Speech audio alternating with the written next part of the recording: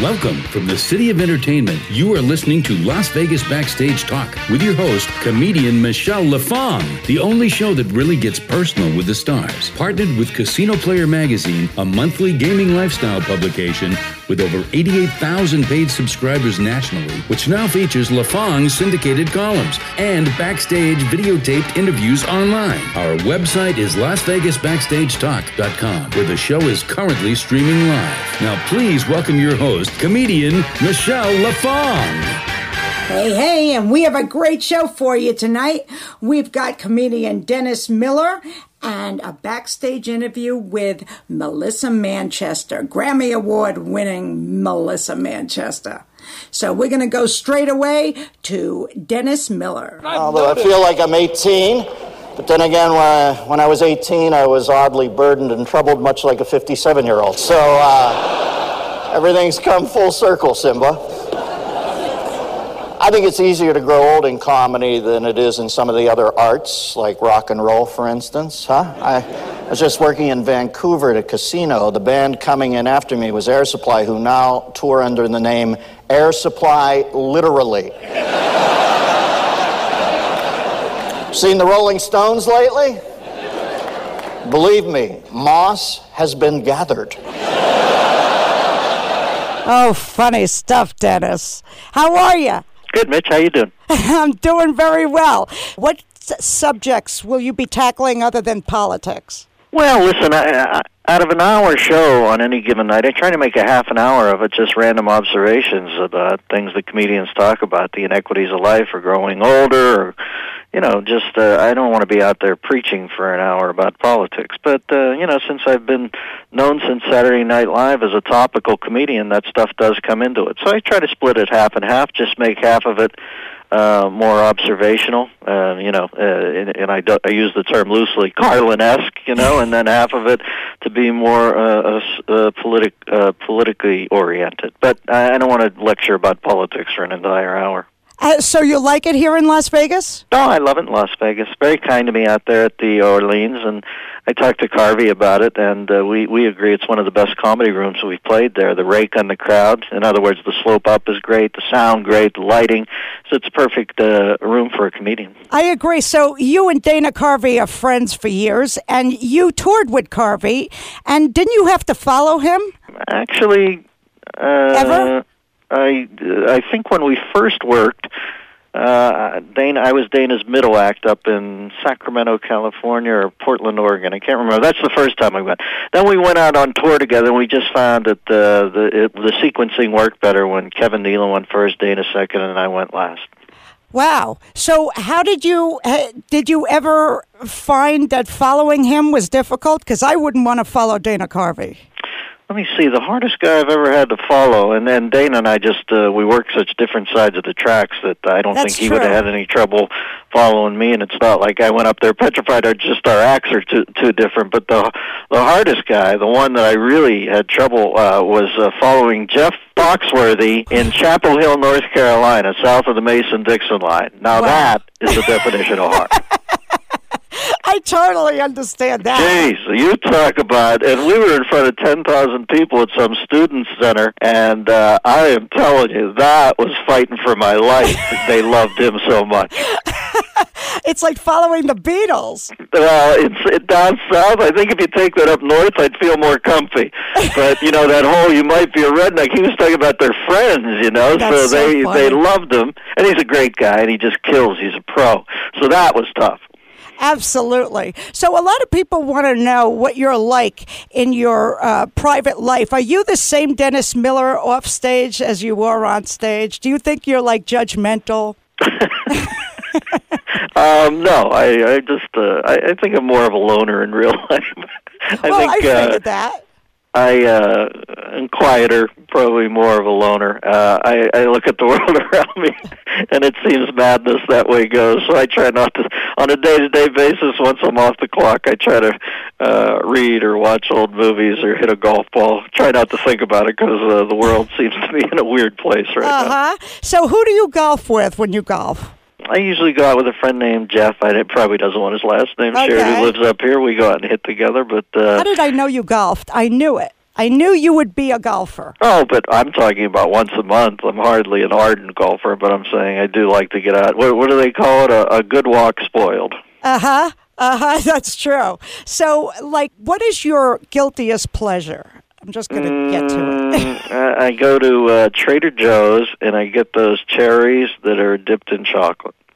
And you don't look like someone who has to watch their weight or anything. Yeah, well, I'm around 5'9", 180, so I'm right on the cusp of becoming a Macy's balloon. So, yeah, I have to keep an eye on it, but only one eye, not both eyes at this point. Any... through your career, did you ever have any substance abuse issues? No. I'm one of the few people I know who've never done blow in their life. Really? Remember the first guy I saw do cocaine was in a comedy club, and he had I won't say his name, but he had a faux heart attack, or, they had to take him out. Wow. And it was probably good for my hard drive that the first person I saw do it had to be taken to the hospital. That always sticks with me. Wow, what about drinking? I'm not a big drinker. I probably have a drink every few months. I don't know. I have a martini. Martinis? But no, I'm not a drinker. Okay. What's your favorite sitcom? I don't watch many sitcoms. I watch Turner Classic Movies or sports every night, but I don't watch many sitcoms. If you had to watch a sitcom, what sitcom? Do you ever see Seinfeld? Are you a Seinfeld one of those? Yeah, I don't think you can be in the culture and not have watched Seinfeld. But I guess if I had to prefer, there's one that I watched the most, probably Larry Sanders when he was on. I like that. Ah, okay. That's a while back. Yeah, I just don't watch a lot of commercial television. I'm not trying to be cooler than now or anything. It's just that medium doesn't really interest me. Do you carry a pencil and paper with you? Or are you now high-tech with your material? Do you just talk into a recorder? Yeah, I have a little mini recorder, and I got that from way back when Steve Allen did it. Now, granted, it was harder to do when he did it. It was like those old first cell phones that looked like a walkie-talkie in a war movie. He had a tape recorder that I think was reel-to-reel, but I have a little one that just fits in my pocket. And, God, I've been doing that for over probably 12 to 15 years, and it's been a godsend. You have those little moments where you think, that's kind of funny, put it down, and then analyze it later in the week. Exactly. Do you gamble at all when you're in town? Mm-mm. No, I've never been a gambler. I guess I'm a square. I probably sound like a bore. No, and you know what? I delight in being a bore. I think when your life gets too cool, you run the risk of buying into all the bull. Let's say you couldn't be a comic. For whatever reason, you couldn't be show business or a writer or that sort of thing. What regular 9-to-5 job do you think Dennis Miller would be in? I don't know. Maybe a short order cook. I'm always fascinated by those guys when I watch them at a Waffle House or something. Being able to keep 8 breakfasts going. I've always been like that. You cook?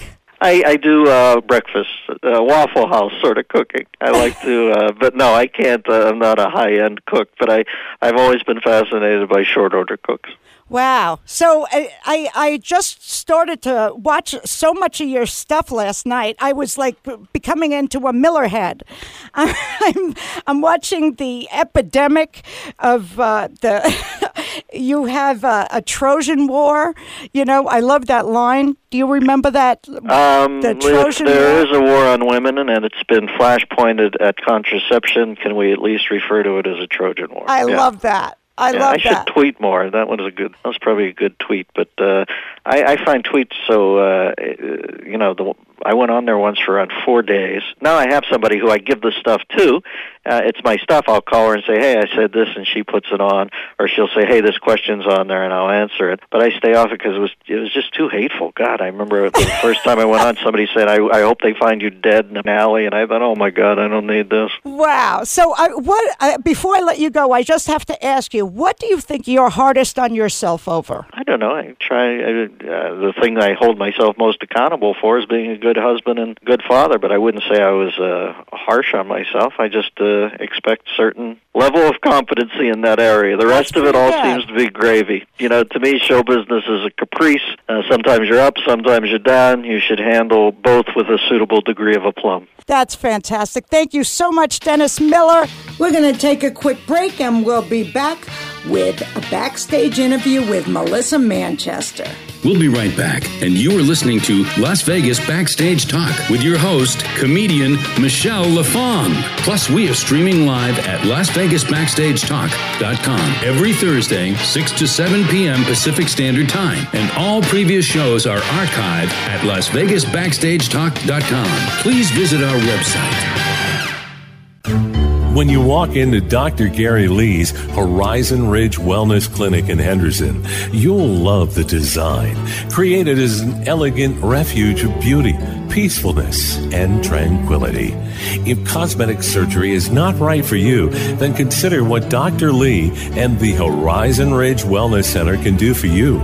Dr. Lee specializes in Botox, cosmetic wrinkle filters, spider veins, laser skin technology, anti-aging wellness, and medical weight loss. At Horizon Ridge Wellness Clinic, we help you look your best by giving you the inner confidence and strength to feel your best and to project this to the world. Call today, 702-938-0190, or on the web at www.hrwellness.net. The Horizon Ridge Wellness Clinic. Paradise Nail Bar is a new experience in service and atmosphere for full-service manicure and pedicure services.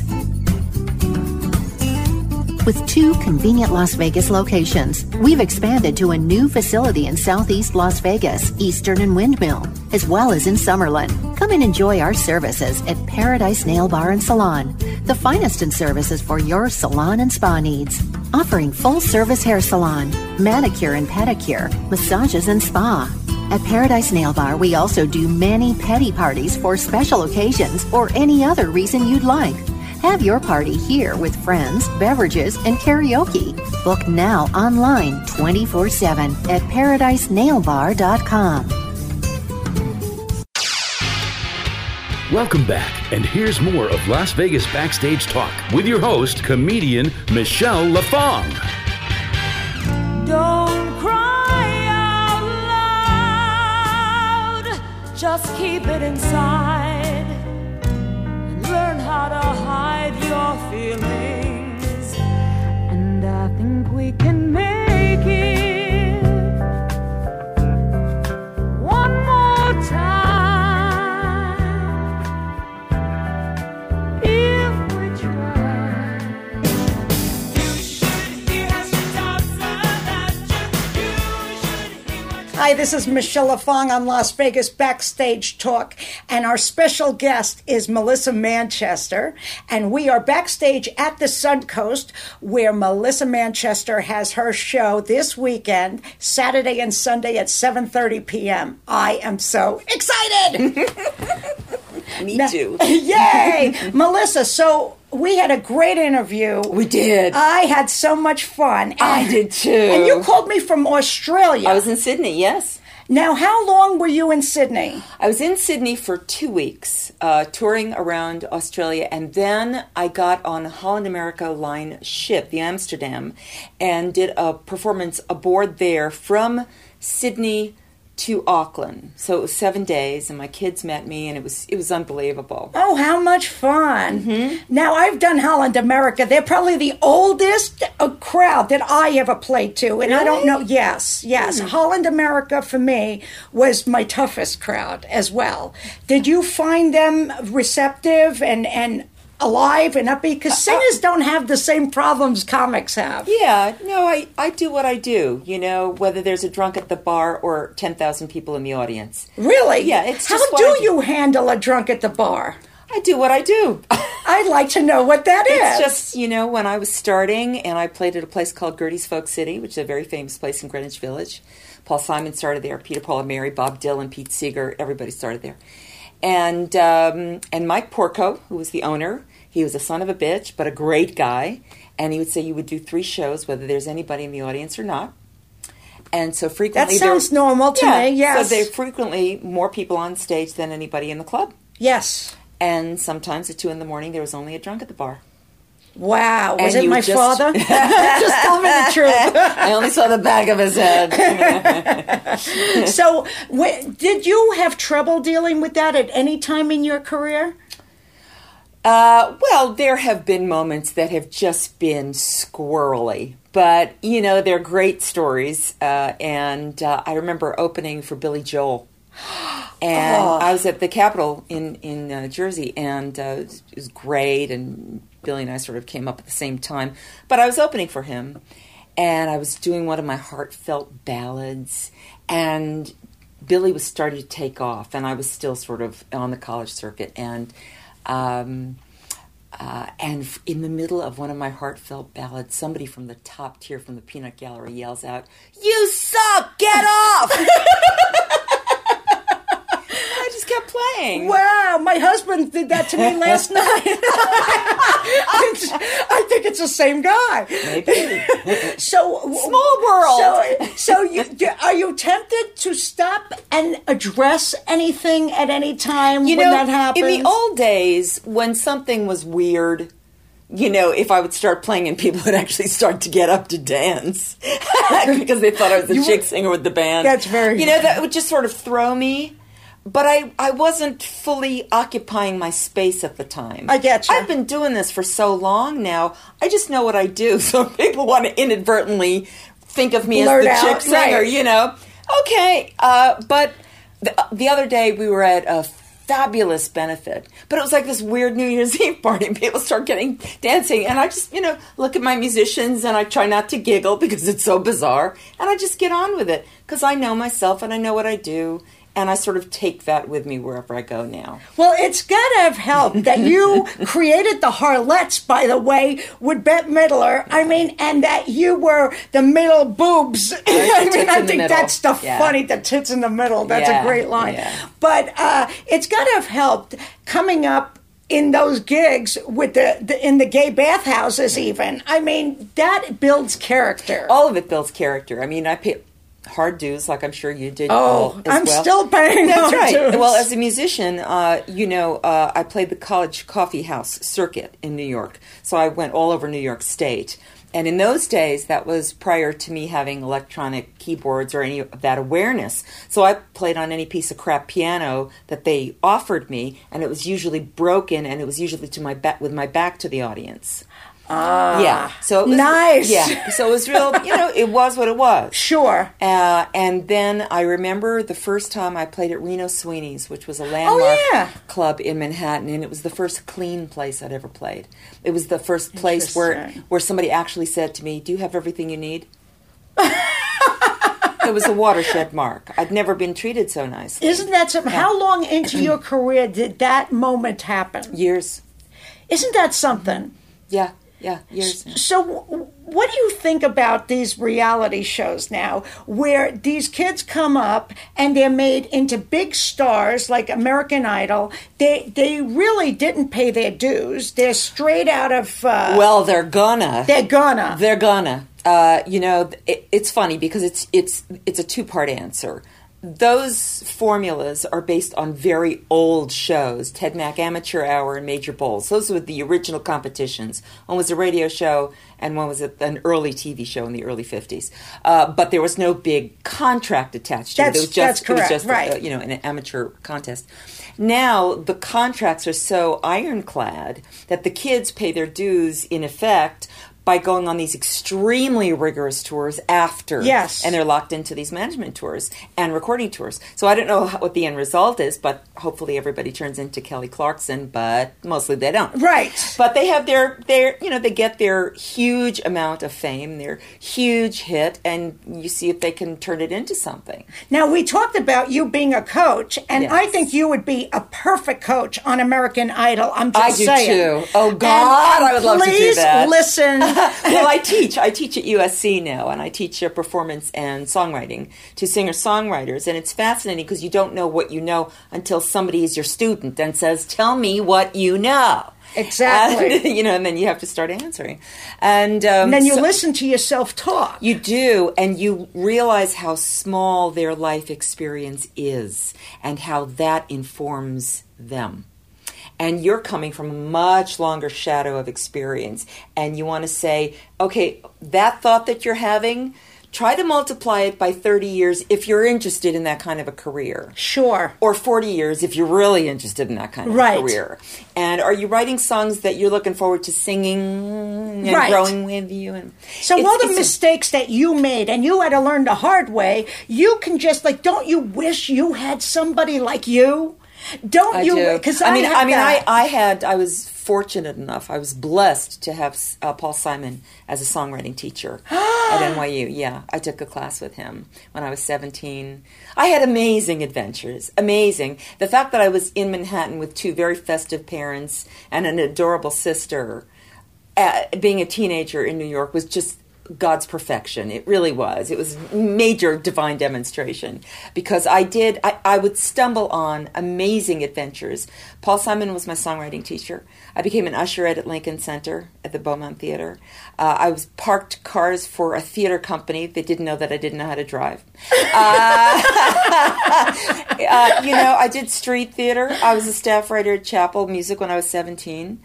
I made a living. I made more money than my dad when I was 18 years old because I was a jingle singer, and that's where I met Barry Manilow and Patty Austin and Ashford and Simpson, and and that's where we all learned how to be performers. Because as a jingle singer, you learn how to think and adjust on your feet. So would I recognize you from a jingle? It was mostly choral stuff. McDonald's and Okay. Pepsi and all that stuff. But I might recognize that if you remember, you know. You would remember. You deserve a break that today, stuff. right? Yeah. But so it was the Sesame Street was being produced 5 blocks away from my apartment, my parents' apartment. Oh, really? So I knocked on the door. This was all pre-9/11. I knocked on the door. The stage manager opens up and he says, "What do you want?" I said, "I want to do anything." He said, "Come on in." They brought me into the editing room, 17 years old. And the big discussion, the first season of Sesame Street, was what would happen to the integrity of the program if they came out with a line of toys. Really? I love that Isn't story. that's great? The beginning of that empire. And I was just a gopher, and I was just there for 6 months. I just stayed. That's there. just like you creating the Harlettes. Exactly. I mean, my gosh. Yeah, exactly. And Barry and I met when we were both jingle singers, and I was playing at a club called The Focus on 74th Street, and he was playing with Bet at a club called the Continental Bathhouse on 74th Street. Continental Bathhouse. Right. Yeah, it was a gay club. All the guys sat wrapped in towels watching her. And if they didn't like the performer, they would throw the towels. Throw in the towel. They would literally throw in the towel. And Bet was not a commercial singer at all. She was not a studio singer. But, she loved background singing, and she was intrigued by girl groups and all that stuff. So Barry brought her to see me one night on their night off. And she had just done the Carson show, sang Shaboom Shaboom, Made America Crazy. And after my set, I went to see her and introduced myself. And I said, "What are you doing?" And she said, "I'm getting ready for Carnegie Hall." And I said, "Whoa, do you want to have background singers?" And she said, "I don't know. Do you want to sing it back of me?" I said, "No, I'd like to sing instead of you. In the meantime, I'd like to sing it back of you." Girl.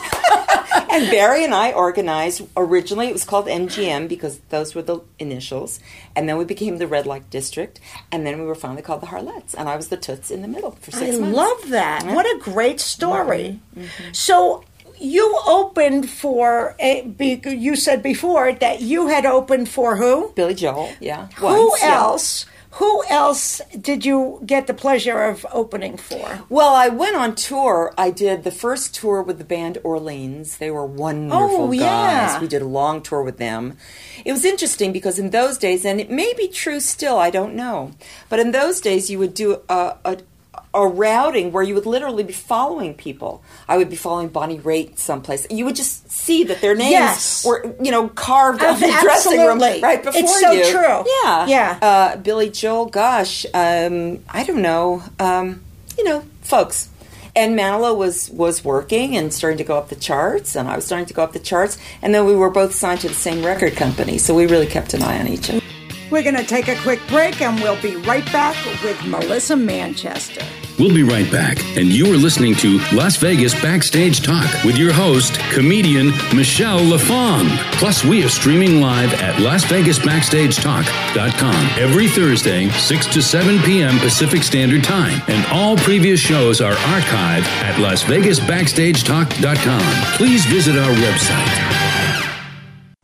How would you like to create a whole new you? That's right, that person you see in the mirror every day. Well, you can change how you look and how you feel about yourself by calling Hairworks by Janice Fusaro. Janice Fusaro is the Maserati of hair extension with over 20 years of experience and is the best of Las Vegas, specializing in great lengths and is certified by all the top hair extension companies. And feathers are available, whether it's making your hair longer or thicker. Janice can make your dreams come true. Go to longhairextensions.net and see the before and afters, and then pick up the phone and make an appointment for your free, that's right, free consultation. Call 702-326-6564. It's a whole new you with Hairworks by Janice Fusaro. When you walk into Dr. Gary Lee's Horizon Ridge Wellness Clinic in Henderson, you'll love the design, created as an elegant refuge of beauty, peacefulness, and tranquility. If cosmetic surgery is not right for you, then consider what Dr. Lee and the Horizon Ridge Wellness Center can do for you. Dr. Lee specializes in Botox, cosmetic wrinkle filters, spider veins, laser skin technology, anti-aging wellness, and medical weight loss. At Horizon Ridge Wellness Clinic, we help you look your best by giving you the inner confidence and strength to feel your best and to project this to the world. Call today, 702-938-0190, or on the web at www.hrwellness.net. The Horizon Ridge Wellness Clinic. Welcome back, and here's more of Las Vegas Backstage Talk with your host, comedian Michele LaFong. Hey, and we are back with more Melissa Manchester. So what about politics in the industry, the singing industry? Because I know that from comedy, the politics are... Is it fierce? It's fierce. It's killer. And being a female... Still, right? Oh, still... I think it's Really? worse. I mean, people think that it's an advantage, but I think it's only an advantage to men. Because I just do not see it as an advantage. Do you think that in singing there's the same kind of politics, or is there a lot of politics? You know, I guess the answer is there always has been. I know that there used to be a racial quota. I was once turned down. That's interesting. Yeah, nobody will admit it, but it's true. Yes. There would be a roster, I guess, at the record companies, and if they had too many black chicks or too many white chicks or not enough girl groups or not enough guy groups, or I don't know, whatever. Absolutely. But literally, I was about to sign a contract when I was, 15 or 16, and this was all before faxes and emails and all that stuff. And what I was hearing, because the guy was about to get past the contract to me, what I heard him say was, "Yes, she's white." What do you mean she doesn't sound white? She's white. And that was the end of it. Isn't that something? So, it's all just nuts. And that just came up in an interview with B.J. Thomas, because really? I didn't understand how come his first tour was with James Brown. I'm like, James Brown? Wow. He goes, they thought I was black. Oh, that's so funny. I said, why? And he goes, the sound of my voice and my name, Right. B.J. Thomas. Right. I'm like, that is extremely interesting. So did you ever get booked in the wrong crowd? And, because he did his story was amazing. Yes, I got so booked in the wrong club once. One New Year's Eve, oh my God, I haven't thought about this in decades. I was booked in a Jamaican club in Jamaica. You don't mean Jamaica Queens. I don't mean Jamaica Queens, honey. I mean actual Jamaica, where... Oh my gosh. Oh yeah, and I was playing, and it was New Year's Eve, and again, I'm playing my heartfelt songs because That's what I do. Midnight Blue, one more time. Yeah, that was even before Midnight Blue. And I was playing in this scary club, and at some point, some guy said, "Get off, man, we want to dance." That's so I funny. said, "Really? I'm walking into the ocean. Stop me at Manhattan. I gotta go." It was terrifying. And still the manager wanted his cut. Isn't that funny? Yeah, I mean, you know so. what? I think that for singers, I guess it could be the same type of thing as it is for in comedy, where you're stuck in the wrong booking. Well, I don't know. Let me ask you a question as a comedian. You are you entrusting your vision of yourself to a manager, an agent, or do you say, "This is what I am"? Well, after learning the hard way, I'm no longer entrusting that because I've been put in the wrong situation way too many times. Exactly. I mean, excuse me, I was shocked at how wrong, because I think that when it comes down to it, it's a business. Yes, It's it is. show business. It is. And if they can make their money and book you in the wrong place, they're sitting in their nice office while you're being thrown to the wolves. That's right. And they don't really care. Right. The check clears, that's all they That's care true. about, That's you know? true. Yeah. But I think we feel differently. We do. You know, as being part of that sort of first wave of singer-songwriters, you sort of think that taking care of your art and craft is what you're supposed to be doing. But you're right, it is a business, and for all of the people, the line of people that say, "We're protecting you, we have your back," nobody's protecting you, and nobody really has your back. No. They think that they do. Sometimes. But not really. And it is part of your job to protect your own back, and that's a very hard lesson to learn. Now, I'm impressed with your manager, Susan, right? I'm very impressed. She's not my manager, actually. I have asked her to be. She's my tour manager. Oh, okay. So Uh-huh. explain the difference Well, to everybody. Sue Holder has been working with me for, is it over already? No, why? What? Are we okay? Yeah, we're okay. Okay. Good. Sue and I have been working together for 29 years. She was originally my background singer. And then she became my assistant. And then she moved into the position of tour managing. Tour managing is very detailed, very intensive work because it's all about moving lots of bodies, making sure everything is right on stage, knowing how to talk tech to the sound people and the lighting people, having a sense of what the show is supposed to look like. She thinks on her feet. And the fact that she's an educated musician, she can talk to the musicians' music. I see. And help me interpret stuff. So it's kind of like fascinating. having a musical director. Sorta. Sorta. Sorta. Okay. So, and do you have a manager as well? Not yet. Not yet. Not yet. I'm in between. Okay. So, But I'm not sure that I need one right this second because the paradigm shift of the industry, as you know, Yes. is so changing that not only have they reinvented the wheel, I'm not sure that the wheel is entirely round anymore. I'm not entirely sure one needs a manager. I kind of think we just had this conversation on another interview the same way. Well, because if you have somebody that is so media savvy that they know how to help you, because what I do know for sure is you don't necessarily need record companies to get your music out anymore. My students come to me every 6 months with a brand new project, shrink wrap, beautiful artwork, 5 songs, details, everybody's playing beautifully and making beautiful music, and they're saying, "Look what I did, Professor." And I said, "What? When do I get my turn? And how did you do that?" And it cost $12. Isn't that amazing? I mean, Technology. really? Come on. It is technology. So though I am a dinosaur and the last of the party, I want to be part of the party. I think it's I fascinating. think you're right. And you know what? In comedy anyway, in one of my interviews, it came out that even agents are becoming obsolete, because of the same reason. And a lot of them have shot themselves in the foot. I mean, record companies have largely shot themselves in the foot. How so? Gigantic budgets. Huge budgets that mostly could not be paid back. Huh. They were essentially a bank. They are essentially a bank. And they give you money to create your work, and it's usually at a very inflated price. Sounds like the government. Exactly That's right. government. Exactly right. But the problem with the music industry is that even after you've paid it back, the masters that you've created, the records you've created, still belong to them. And there is a huge push in Washington, D.C. to revert all of that stuff. But it's not done yet. No, it's massive, because that would probably be the death knell of everything.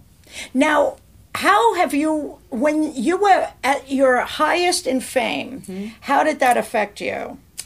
It's good.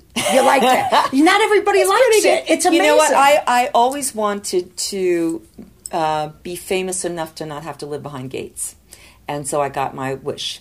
And I took time off to have my kids and to raise my kids, and all of that really hot stuff happened before I had kids, so that allowed me to do what I needed to do. It was a lot of fun. It was great playing in big theaters. It was interesting to have people wanting you a lot. Worst part? Well, the worst part, I suppose, was... Well, the most confusing part was when the industry started to change in the mid-'80s, because electronics started to show up, and then it no longer became an artist-oriented medium. It became a producer's-oriented medium, because the producers suddenly had the toys. And if the artists were interested in playing with the electronic toys, some of them could be masterful and magnificent, like Michael Jackson. But for those of us who lived quieter expressions, we were songwriters and singers, and for me, the torch I was carrying was from Ella and Judy and Carole King and Laura Nyro, and so that was my path. It was a quieter one. And when you say Judy Garland. Judy Garland and Ella Fitzgerald, right. And so technology actually played with the voice. It actually did stuff that wasn't particular. It was mystifying and not particularly interesting, and so I didn't quite get it, and I understood that I was losing my place, and so I needed to back away, and I'm not sure if I had a nervous breakdown, but I know I had kids to raise, so that was enough. I was going to say, that must have freaked you out pretty much. It did. Know? Well, it is pretty freaky. Many things it was odd, because you couldn't find a place. It was very hard to find a place. So I raised my kids, and I wrote a lot for Disney. I wrote the score for The Great Mouse Detective and Lady and the Tramp 2, and I wrote a musical called I Sent a Letter to My Love. And so I was busy doing that, and then I was gone long enough to start to get that flicker of inspiration again, that hunger. How do you create that inspiration? Because I have trouble sometimes where I go through periods where it's just not there, and I'm trying to force it. Yeah, I know. Well, unfortunately, you can't wait for inspiration. You know, work is just work. And I'll tell you what happened for me is the great songwriter Paul Williams, who's a dear and beloved friend of mine, we were writing together, and he said, "You have to start going to Nashville." I said, "Really?" He said, "Oh, yeah." He said, "Because here in L.A., they want to know what you've been doing lately. In Nashville, they're just glad you showed up." I said, "They're glad I showed up?" He said, "Oh, yeah, they're going to be thrilled." And so I started to go to Nashville in around 2003. And it was thrilling to go there because it is a bastion of songwriters who just want to be better than the last song that they wrote. And they thought my ideas were swell. And their ideas were swell, and their craft was so refined. It may not have been a shape of a song that I would have thought of to write by myself, but to be in a room and be so intrigued by how they all thought and how they interpreted ideas, because they wrote like I did. You know, we would sit down and say, "So?" And off we would go. Wow. And 2 hours later, 3 songs were written. It was wild. And so that gave me great hope. And see, I just thought Nashville was more for country. No. Country is major crossover now. And what is defined as country is really sort of pop-ish. We're going to take a quick break, and we'll be right back with Melissa Manchester. We'll be right back, and you are listening to Las Vegas Backstage Talk with your host, comedian Michele LaFong. Plus, we are streaming live at LasVegasBackstageTalk.com every Thursday, 6 to 7 p.m. Pacific Standard Time, and all previous shows are archived at LasVegasBackstageTalk.com. Please visit our website. How would you like to create a whole new you? That's right, that person you see in the mirror every day. Well, you can change how you look and how you feel about yourself by calling Hairworks by Janice Fusaro. Janice Fusaro is the Maserati of hair extension with over 20 years of experience and is the best of Las Vegas, specializing in great lengths and is certified by all the top hair extension companies. And feathers are available. Whether it's making your hair longer or thicker, Janice can make your dreams come true. Go to longhairextensions.net and see the before and afters, and then pick up the phone and make an appointment for your free, that's right, free consultation. Call 702-326-6564. It's a whole new you with Hairworks by Janice Fusaro. When you walk into Dr. Gary Lee's Horizon Ridge Wellness Clinic in Henderson, you'll love the design, created as an elegant refuge of beauty, peacefulness, and tranquility. If cosmetic surgery is not right for you, then consider what Dr. Lee and the Horizon Ridge Wellness Center can do for you. Dr. Lee specializes in Botox, cosmetic wrinkle filters, spider veins, laser skin technology, anti-aging wellness, and medical weight loss. At Horizon Ridge Wellness Clinic, we help you look your best by giving you the inner confidence and strength to feel your best and to project this to the world. Call today, 702-938-0190, or on the web at www.hrwellness.net. The Horizon Ridge Wellness Clinic. Welcome back, and here's more of Las Vegas Backstage Talk with your host, comedian Michele LaFong. Hey, and we are back with more Melissa Manchester. Have you ever written a song? It didn't have to be a hit, but have you ever written a song about a breakup? Or All of my songs are about experiences, really. any from good experiences? The good part is that the songs help to create insight. When Carol Sager and I wrote Midnight Blue, it was out of a conversation, and that's why it sounds so conversational. And that's part of Carol Sager's brilliance, is that her lyrics, they start as if in the middle of a conversation, so they pull the listener in right away. It's really fascinating. But anyway, so yeah, all kinds of good experiences. When I wrote with Kenny Loggins, Whenever I Call You Friend, we kept that's interesting. Yeah, we kept running into each other at awards shows, and he came over to my house one night and we wrote that. Yeah. How awesome. Yeah. Anybody else that comes to mind that you just had a great connection with to write a song?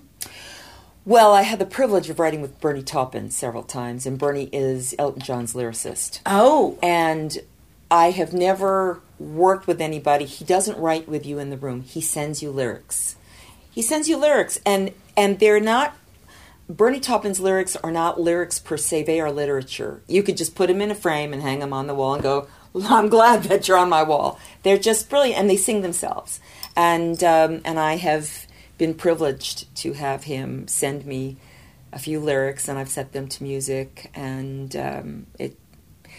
lyrics are not meant to be read. They're meant to be sung. And when somebody has such a sense of language and you don't know where it comes from, that they become whatever character they're writing, and it's really a monologue, it sings itself. Right. Yeah. Sure. Mm-hmm. Well, we're going to take a break. We'll be right back.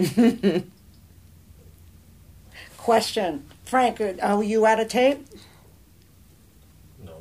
Are you okay? Oh, well, yeah. Okay, because you just signaled me. Yeah, we're at, 26 minutes. That's okay. Because I talk. I give that's okay. long answers. That's okay. That's okay, because I have a couple of other questions I really want to, yeah. Sure. I'm looking at everything. You understand? Yeah, don't. Like I said, it's their problem. Oh, you have a prior engagement, do you? No, Okay. no, not at all. Not at all. So you have politics in comedy, huh? Oh my gosh. Oh my gosh. Still, huh? It's absolutely, it's horrible. It's what it is. Yes. Yes, it's not what you know, it's who you know. And especially with the women, I don't like who they put as representing women comics. I don't like that. I get it. It's a stereotype I got of it. that, you know, I the got it. weak and the always that stereotype. And the ones that you'll get Elisa Lampanelli breaking through because she's so out of that mold, but it's few and far between. Mm-hmm. You know, like they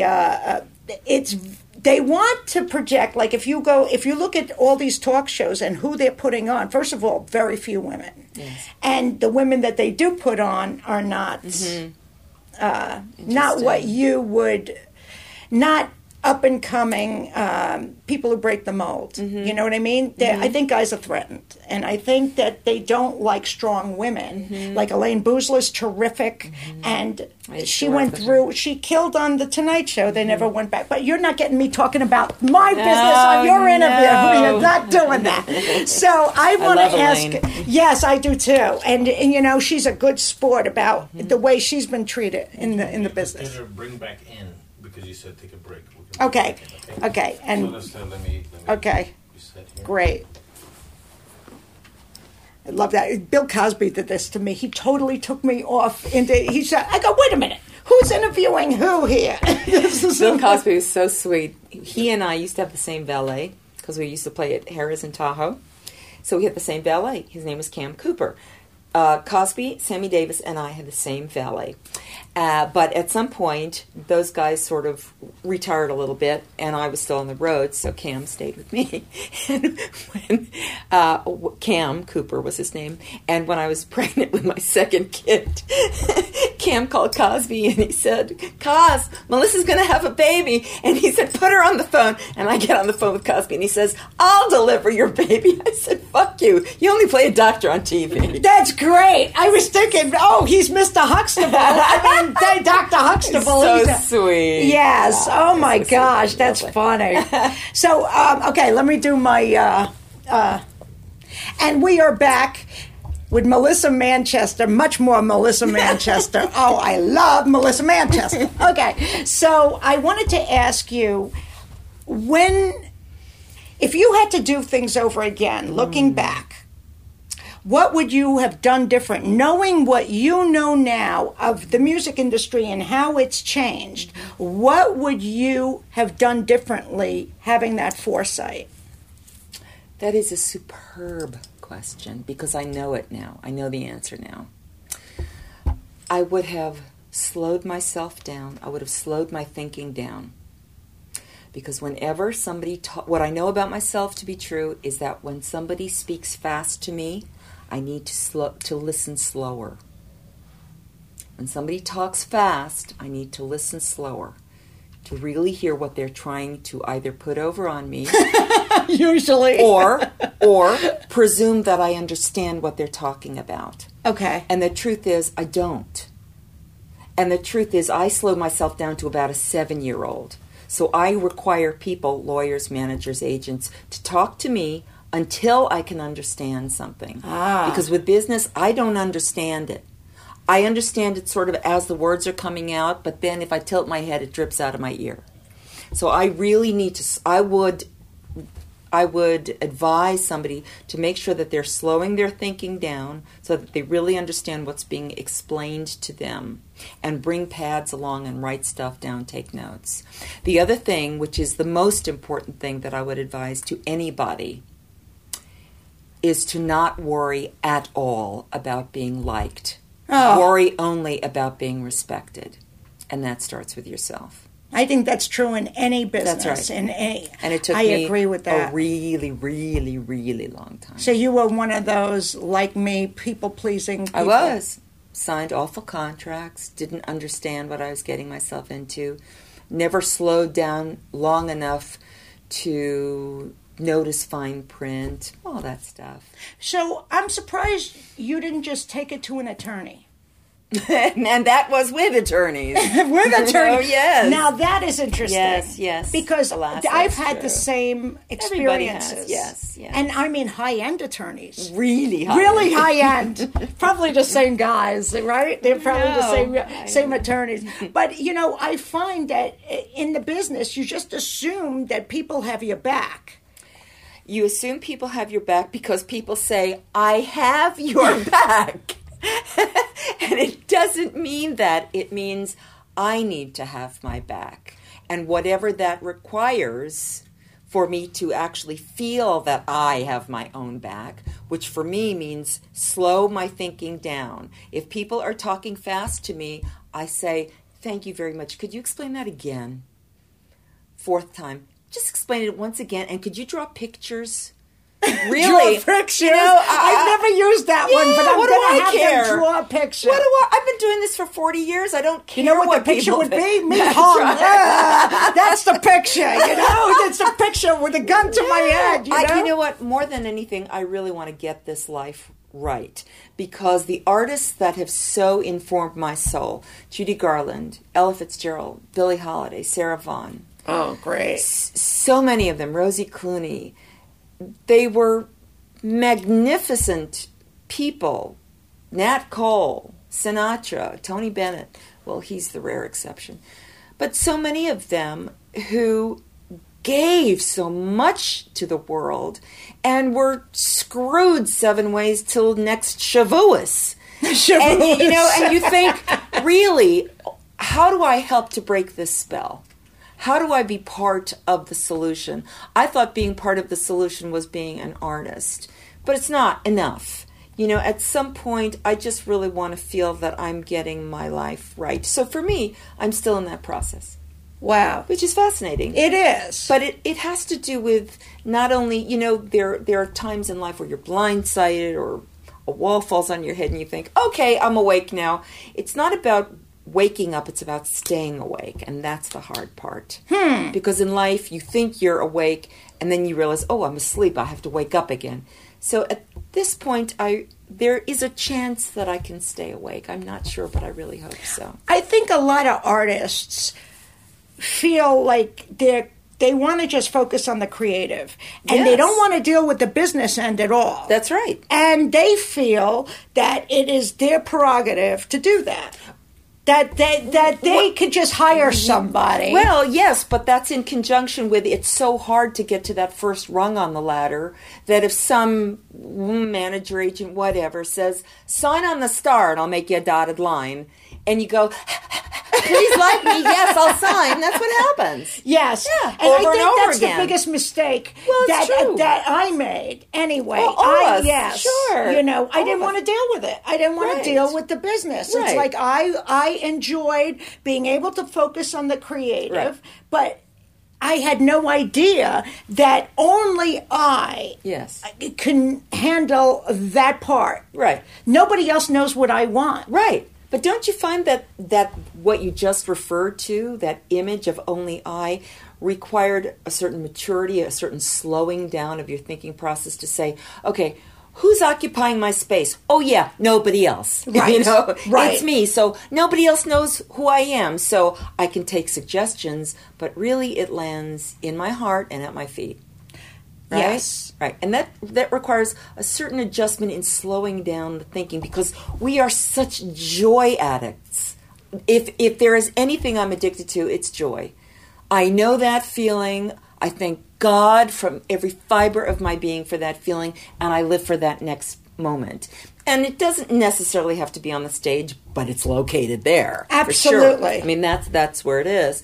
And so when you are addicted to that magnificence, that radiance, it's very hard to stand down from that and say, okay, I have to do the homework now that comes with it. That's great. You know, and it's I know what you're saying. but I know you know what I'm saying. Yeah. And if I can teach that part to kids who are only babies and at the beginning, it's hard because you don't know if they get it. Because I only get it because I have that long arm of experience. Policy. I know what you're saying. Yes. But can you, before we end this interview, can you give us a little a cappella anything? Oh. Anything. You could just do A, B, C, D, E, F, G. I don't care. I want Melissa Manchester a cappella.